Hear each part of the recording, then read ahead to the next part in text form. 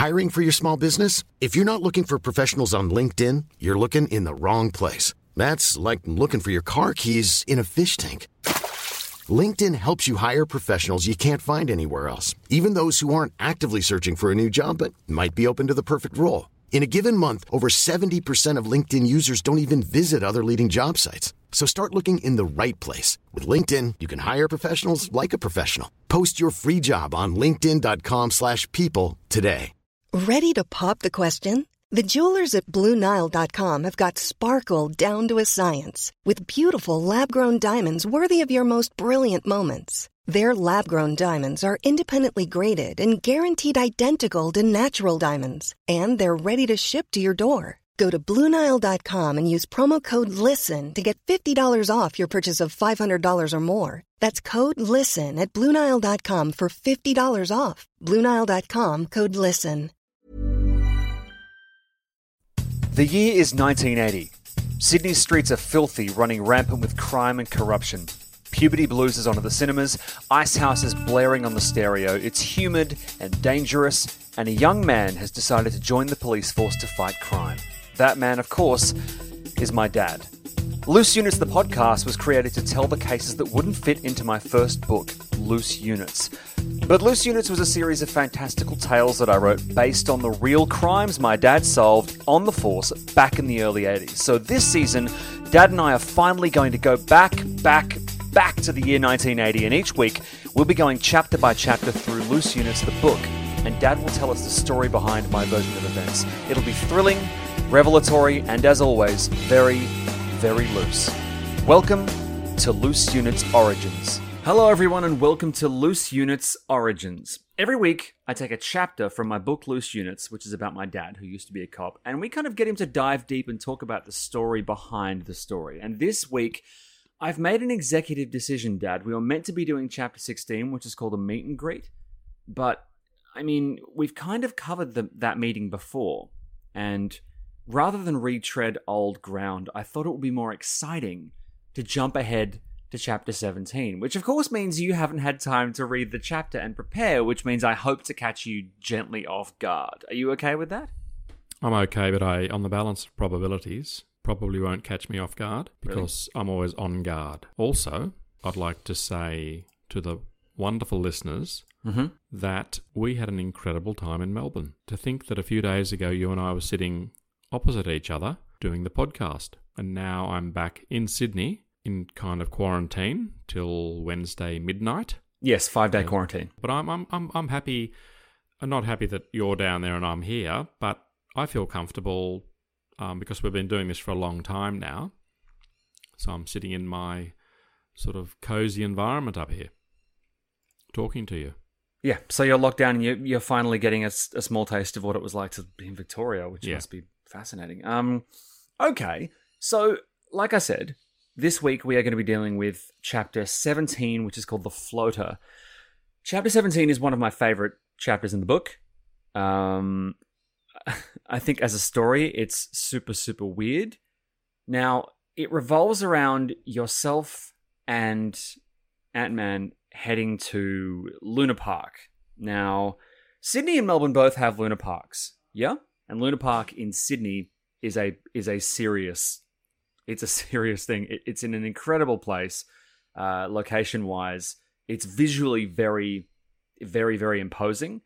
And it's right on the harbour, which is extremely important for this story. Now, first off, Dad, let's start with the, elephant in the room. How do you feel about clowns in general? Well, clowns, I find... While we were in Melbourne, we actually walked past a very famous organisation that trains circus folk. Circus folk. Do you recall that, Paul? Yes. I live quite close to where they, I think Circus Oz trains quite near us, and Dad's referring to them as circus folk. But when you think of clowns, Dad, the clowns we're referring to are not the kind of contemporary Cirque du Soleil style Circus Oz kind of contemporary, interesting, conceptual clowns. We are talking about the classic powder makeup, curly wig, weird, slightly lecherous van. Really terrible. Clowns are very disturbing. Okay. And in all their guises, from their creepy curly-haired wig to their white face to their sometimes or quite often they have a red ball on their nose. Why do they scare you? Because a lot of people are scared by clowns. I'm just trying to figure out why you, a big brave man, find them unsettling. What is it about them? Well, Stephen King's film It was horrific. I found the whole thing really, really disturbing. So, yes, they freak me out. And those clowns, they have, those machines where the clown heads in unison all rotate and you pop a ping pong ball in their mouth. Yes. You try and see. Well, they used to have things like that at Luna Park. If you do that to a real clown, they will get upset. And also, it will come out eventually, but not for some time. Like 10-ish hours, if you want to try it on a real clown. Although the frequency with which several real clowns are oscillating left and right at an even tempo in the real world is slim to none. But as you mentioned, yes, those weird oscillating clowns are one of the attractions down at Luna Park. The reason I mentioned the clowns, Dad, is in order to get into Luna Park, you have to pass through the mouth of a giant kind of gaping clown. Yeah. And that's one of the things that Melbourne and Sydney Luna Parks have in common. They both have a massive clown mouth, but the Sydney one is way creepier. Now, the Floater takes place at Luna Park, and I'm going to read from the chapter right here. Great. John hated clowns, which is passé nowadays, but before pop culture turned them into ghoulish van demons who fed on children while quaffing helium and quaaludes, clowns were considered funny. As a child, though, John had been invited to Luna Park every year for a friend's birthday. Now, there is a story surrounding Luna Park and yourself. I'd like you to tell this story from memory, if possible, when you were invited to Luna Park as a kid for your friend's birthday party. Because this kind of, for me, taps into, I don't mean to play, armchair psychologist, but this anecdote seems to be why you are actually scared by clowns. Could you please tell myself and the listeners about that day? I had a friend. I had a few friends when I was young, but this particular friend, his father was an architect, and they had a beautiful Jaguar. Now, back in the early 70s, if you had a Jaguar in Sydney, that was considered to be almost a rare vehicle. And I used to love sitting in the back of this Jaguar. I used to pretend that my friend David's father, who was an architect, I used to pretend he was our chauffeur.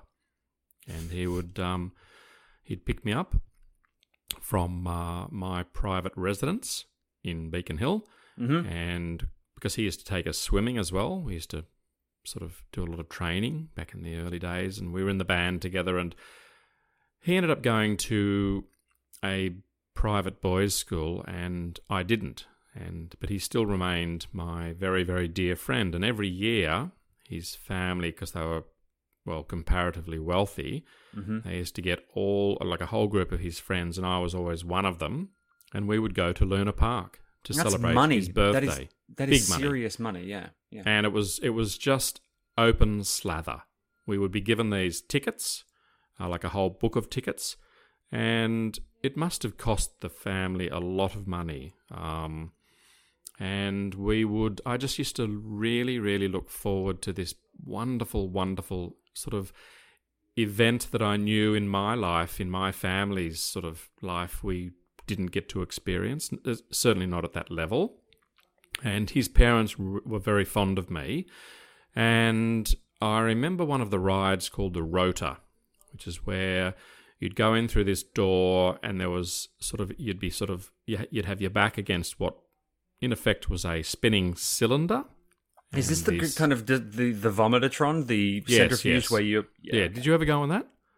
Yeah, so you have your back pressed against this thing and then it spins and then basically you're pinned there like a butterfly to a corkboard. That's right, terrifying. Yeah. And then when it's spinning, then the floor sinks, just pulls away and you are suspended. And it's a beautiful sensation, except when someone vomits and the vomit, it leaves your mouth. It hangs in the air for a second. And then it flies back. But it doesn't necessarily hit you. It might hit the people that are on either side of you. So that's a bit of a bummer. And we had the Dodgem cars, and we had Coney Island, and the Big Dipper, and all those particular rides. And you had the Ghost Train, the famous Ghost Train. Yep. Where there was that fire, and quite a few people burnt to death, which was pretty horrific. And it was just a fantastic night. Now, have I left anything out, Paul? Yeah, the fact that you said you saw a clown there. So, Paul, after I'd been on the rota, I went into one of the most exciting yet scary things at Luna Park back in the early days, and that was the ghost train. And the ghost train was a really freaky thing. It was Paul. If I could take you now to what I experienced back then, this rattling, these tiny little carriages that basically just everything was sort of creepy, luminous paint. And I remember on one of the parts of the ride, you'd actually come back out into the public domain, but it was caged. And I remember coming out and I thought I saw a clown. But the clown wasn't working at Luna Park. The clown was just weirdly staring back at me, and I found it very disconcerting. And I began to realise that this particular clown was probably not real. I'd conjured up his being, his force that night, but what it turned out to be, I hate to say, was the beginning of my sort of unpleasant feelings with clowns. Right. And I realised then, because when I became a police officer, not only did I have the terrible trauma and the memory that I'd actually been on this ride that had engulfed, because there were this particular part of the ride, the ghost train at Luna Park, this particular part of it, because it's all enclosed, so you don't get to see the mystery, but they give you a tantalising taste when the carriage, for about 5 seconds, comes out into this weird caged, like a cage, and that's where the members of the public could actually see their loved ones for a moment. Then they'd vanish again. But on that fateful day of the fire, the people never ever got to see their loved ones come out into that It's funny area. how much, the fire stuff came up during the fire brigade season of the show, I believe. And you told the story how you rocked up and somebody had actually messed with the the pumps, so that Correct. when you got there, it's all. bizarre how I find it weird how often you are drawn to this park. But for me, this story, the reason I wanted to set the clown thing up, listeners, it will become apparent very shortly. So when the call came through at 1 a.m. that a body had been found at Luna Park and John was told to drive to a place he considered mildly haunted, he thought, fine, this is fine. Luna Park is nestled on the harbour in the shadow of the harbour bridge, and at night all the shapes skirting the water look less like glittering buildings housing Sydney's richest curmudgeons and more like broken, jagged teeth. The entrance to the park is a wide-eyed, looming clown head, mouth forced open in a permanent rictus to allow children to pass into what is presumably his digestive tract. Now, on this particular night, Dad, you guys got a call to head to Luna Park. And when you got the call, were you told that there was a body, or were you just told to get down to Luna Park? How specific was the call? There was no mention of a body, Paul. We were told to go down to Luna Park, which we often did. And because sometimes we do patrols within the park, because it was just a great place to go. And it was a place where lots of people used to break into and just, it just used to draw people from all over Sydney. There was this sort of the mystique.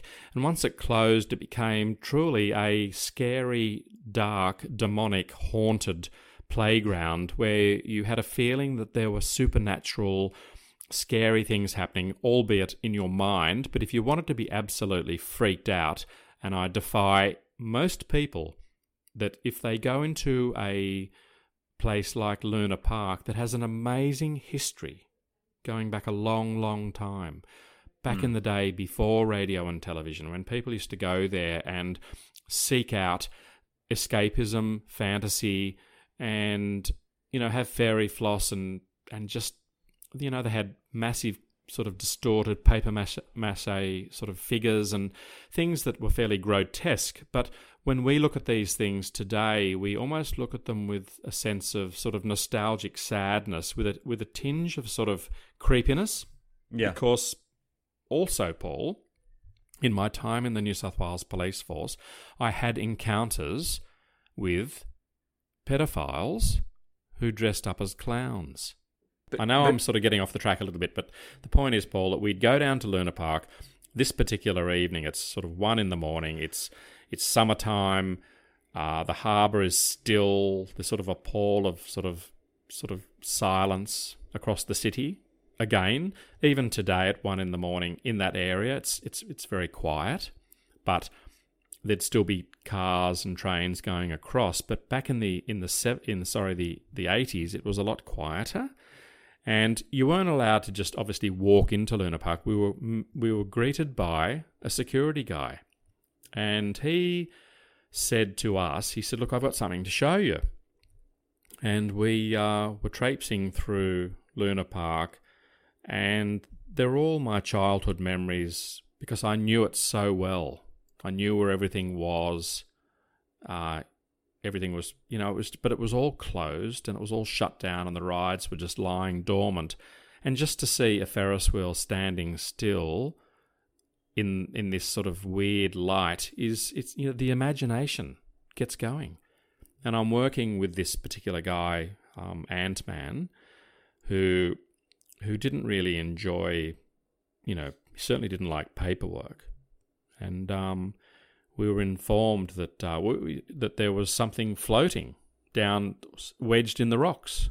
And we made our way down to the actual harbour, and there was very big sort of boulders and rocks going right down onto the water, which is Sydney Harbour, pretty well beneath the Sydney Harbour Bridge.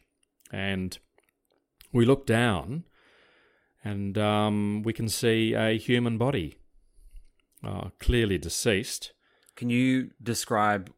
I mean, do you smell it first, or does it not? Is there any odour or anything like that? Not at first, but this particular body, and I can say this sort of with hindsight now, is it was fairly distended, and the face.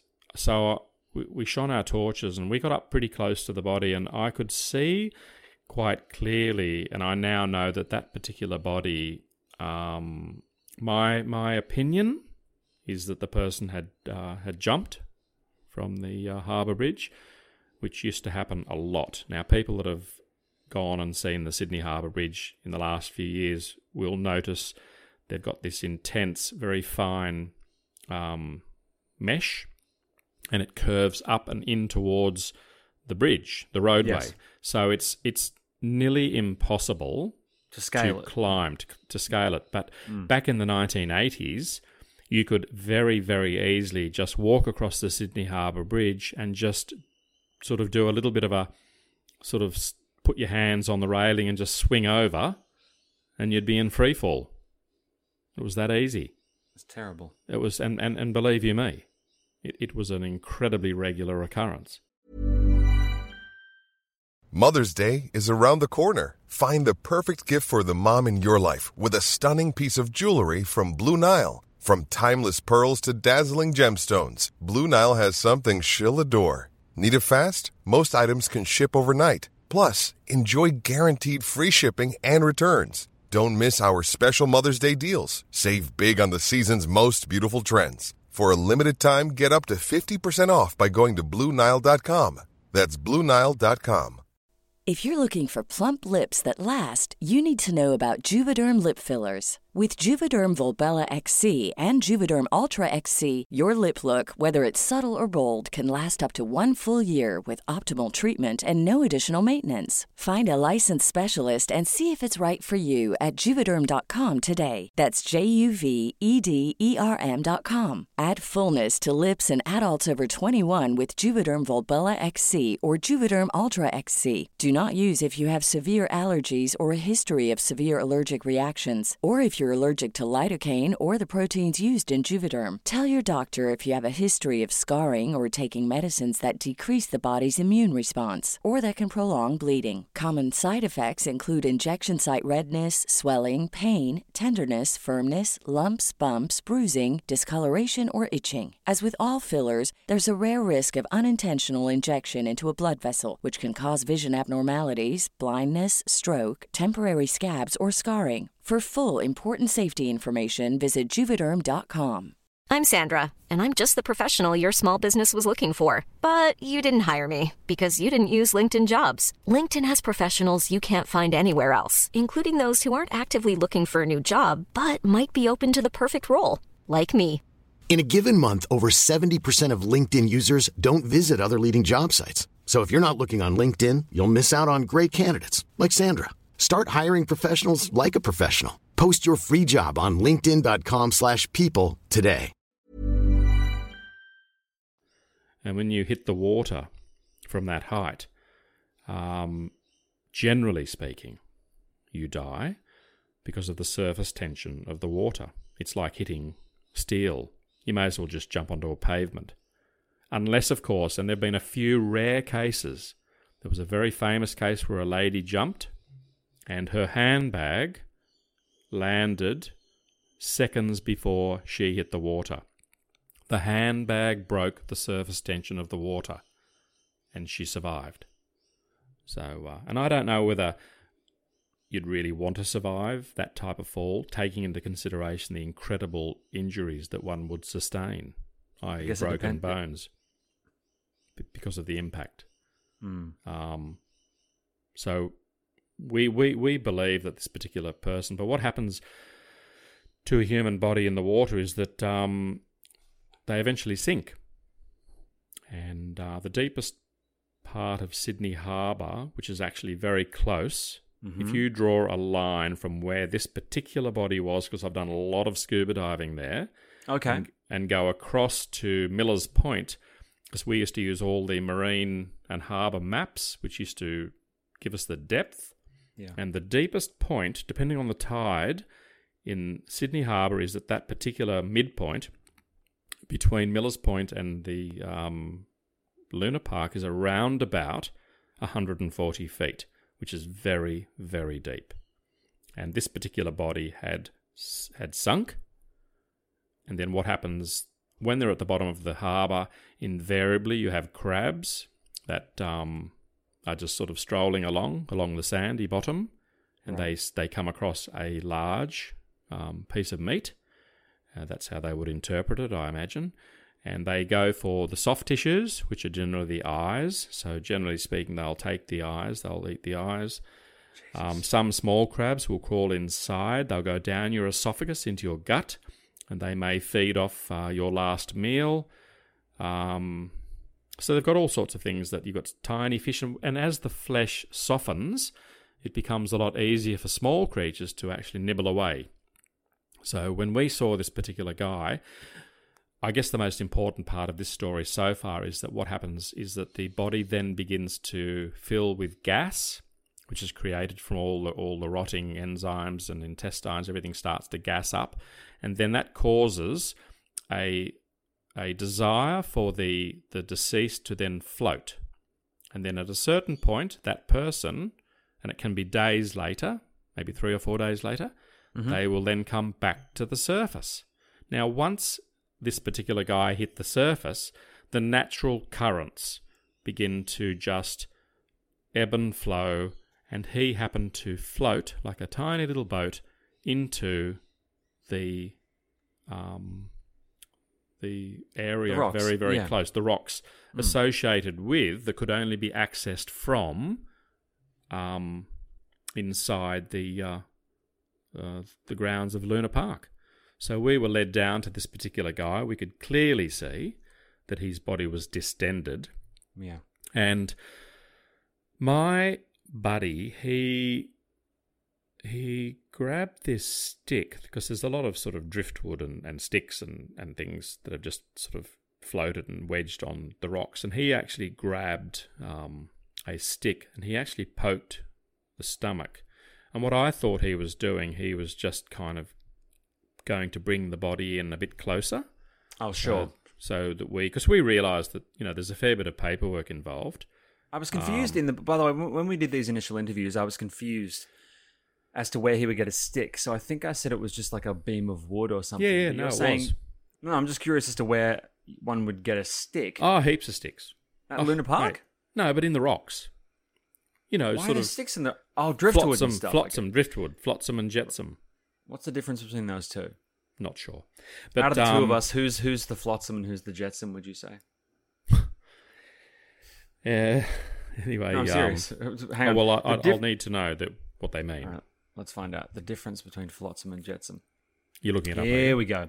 Flotsam is defined as debris in the water that was not deliberately thrown overboard, often as a result from a shipwreck or accident. So the stick is flotsam. Jetsam Correct. describes debris that was deliberately thrown overboard. Right, so the body is jetsam and the stick is flotsam. Yeah. Technically. Love it. Technically. Yep. So I honestly believed, and I was fascinated. Uh-huh. I'm just trying to think, Paul, is it possible Yeah.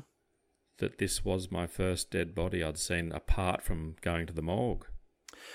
Jesus. I mean, here's the thing. Well, to create the book, certain things were kind of shuffled around on the timeline to create a real ebb and flow of, drama and all kinds of reveals. But if this was actually your first dead body in the field, so to speak... I have a feeling it's my first dead one. Fuck. So when you approached the park, was there any sense that you were, apart from the creepiness of the clown stuff and the memories of the dead, of the ghosts and whatnot? No. So, oh shit. So the first time you see a dead body in the field, you've already been thoroughly traumatized by the time you get to the body. Well, I've had So to did go through... Go on. I've gone through Luna Park, which in itself was a bit weird. Yeah. But then to come across a deceased floating, or sort of wedged slightly. And I knew, knew what the procedure was. The procedure was that we, put it out over the radio and explain that, there were certain procedures we'd have to get the government contractors in. Would forensics get there at all, or? Possibly if it was deemed to be a crime scene. But you can imagine how this can snowball into a really, really big production. Like, we're talking, could turn into a major event. And technically speaking, Paul, with forensics, detectives, the coroner, the whole big full-on production, depending on the circumstances that we were unaware of at this stage, we could well have been there until the next day, just sitting there. That's a big, long night. Now, I'm excited. I'm witnessing something unusual. I mean, it's not every day you come across a deceased floating basically right in front of you. Of course. And I remember this person, this male, he was actually bobbing up and down. Right. Because there's always there are tiny little waves and there are currents and all sorts of things happening. And then I witnessed the most extraordinary event. And to this day, and I'm sure he's not the first police officer to do this, but there's the thing about demarcation in the New South Wales Police Force, and that is that if a body is touching the land, it's General Duties Police. And in this case, it's 6th Division, because it's North Sydney, it's our area. And you know how we talk about sort of delineation of areas, like the Harbour Bridge, the accident that occurs depending on what side. Because at the end of the day, Paul, if it's in your area, you have to take control of the investigation, and you don't know where it's going to finish. It could end up in court. You just don't know at this stage. It's early days. It's like a ball coming over someone's fence. That's right. You just are unaware of the history. So my colleague, what he did, and you've got to give him 10 out of 10 for ingenuity and at least putting an effort into to not sort of have to do the work, is he got the stick. And I'll never forget, the security guard was just standing there, agog, just thinking, and of course there's nothing he can say, obviously. And my colleague, my buddy, he just got the stick, he sort of pressed it down on the body, and he gave it a mighty heave, and he just pushed it out into the harbour. Like in Asia when they light the little candles, or they set the little paper boats on the Ganges, and you push it out. So if this guy had a candle on him, Yeah. that would have been like a very big example. And he pushed the body out, and the body started to kind of get involved in its own little eddy, and there were a few currents, and we were standing there, and my partner, he just he got on the radio, and he called in, and he said that there's a body floating in the harbour. Away from Luna Park. Yeah. Hasn't touched the ground. And police VKG responded accordingly as per the instruction book. Right. And called in the water police, which were close by. They have their boats moored in that vicinity. Here's a question. If a body touches down and it's in the kind of jurisdiction of the people who are, whose land that is, right? Mm. Then how do water police do anything? Surely don't they just wait for things to hit land? I mean, no. They experience a lot of these jobs, a lot, particularly because they've got divers on board, or they can have divers. Now, when they're retrieving bodies from from all sorts of locations, they are capable of handling the investigation. right. And remember that time when I was at the Sydney Opera House and I dived in to save that lady who'd, and this is something we've never discussed on a podcast. This was only ever discussed at a live show. You know that story? With the lady vague? The lady when I was working at the Opera House, and yes. Sorry, yes. Incredible yes. story. But the thing is that the police launched the water police. They rescued her. So they, that's their brief. That's their investigation. They are serving practicing police officers, and they're more than capable of handling. Mm-hmm. And they pick up bodies in the ocean, and that are nowhere near land. I imagine if it's a yacht that sinks out to sea, and they're a deceased, they get them on board. They process, they handle, these situations, and sure enough, the water police, we waited, probably waited because my colleague was hoping that the body wouldn't again come and touch the land, because I'm sure he would have pushed it off again. Yeah. And so the water police rock up, and then they then grabbed the deceased, and that's the last we ever heard of it. So you don't actually know. Well, as we've established several times, there's no real follow through on these things. No. But we do know that they ended up doing the job because we never heard anything about it.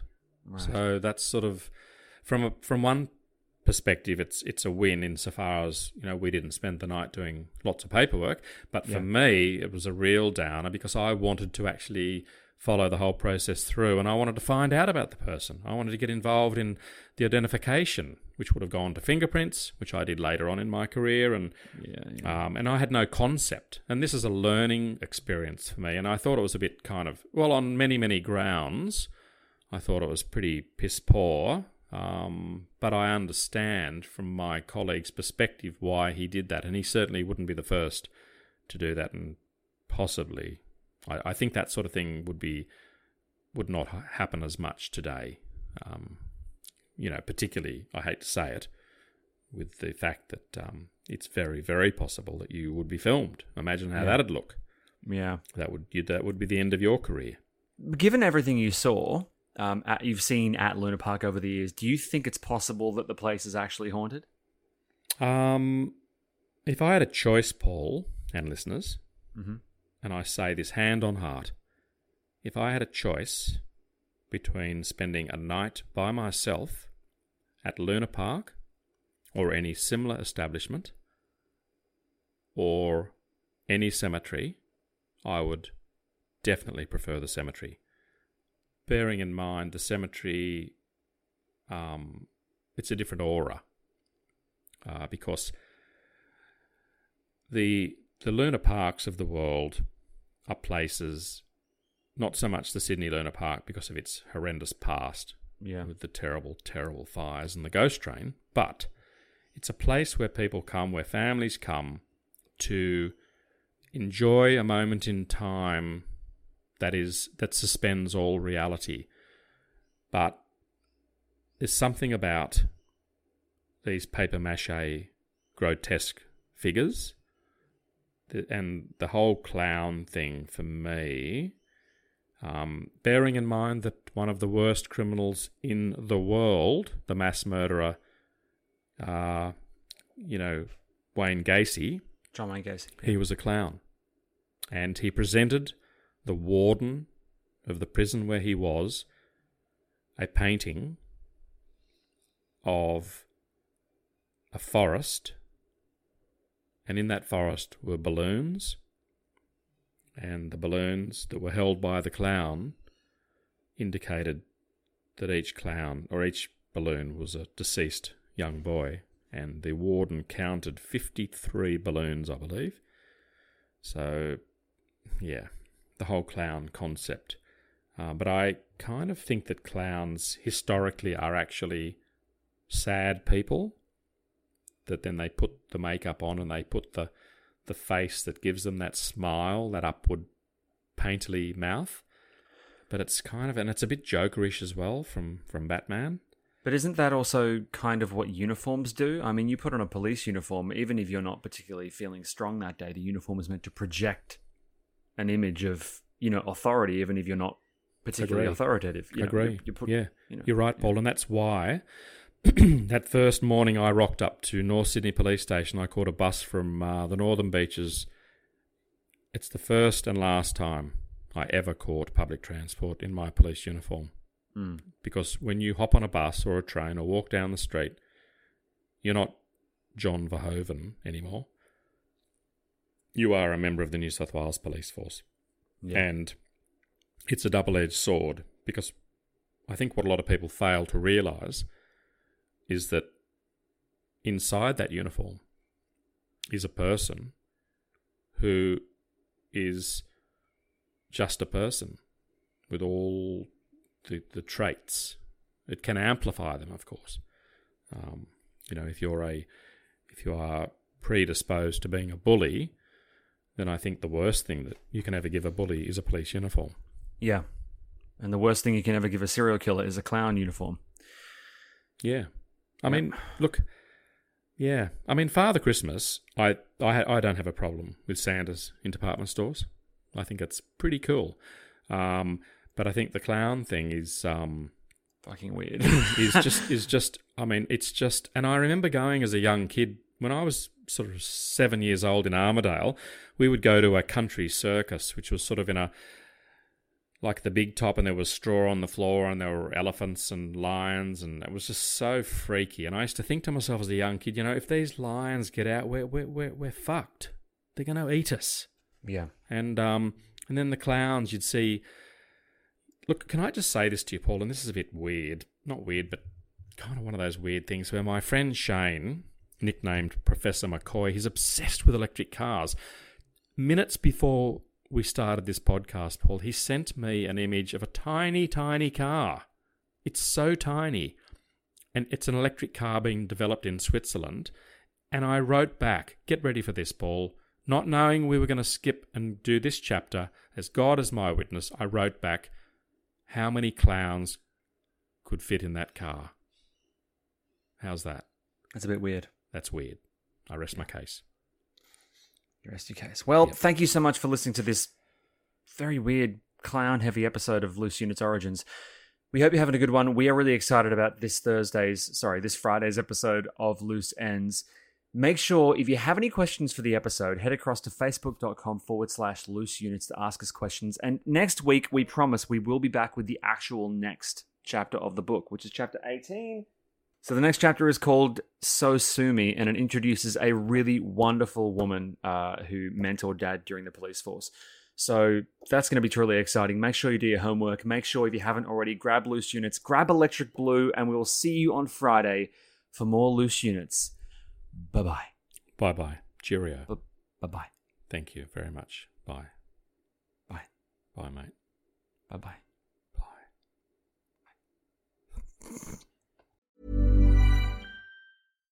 Here's a cool fact. A crocodile can't stick out its tongue. Another cool fact, you can get short-term health insurance for a month or just under a year in some states.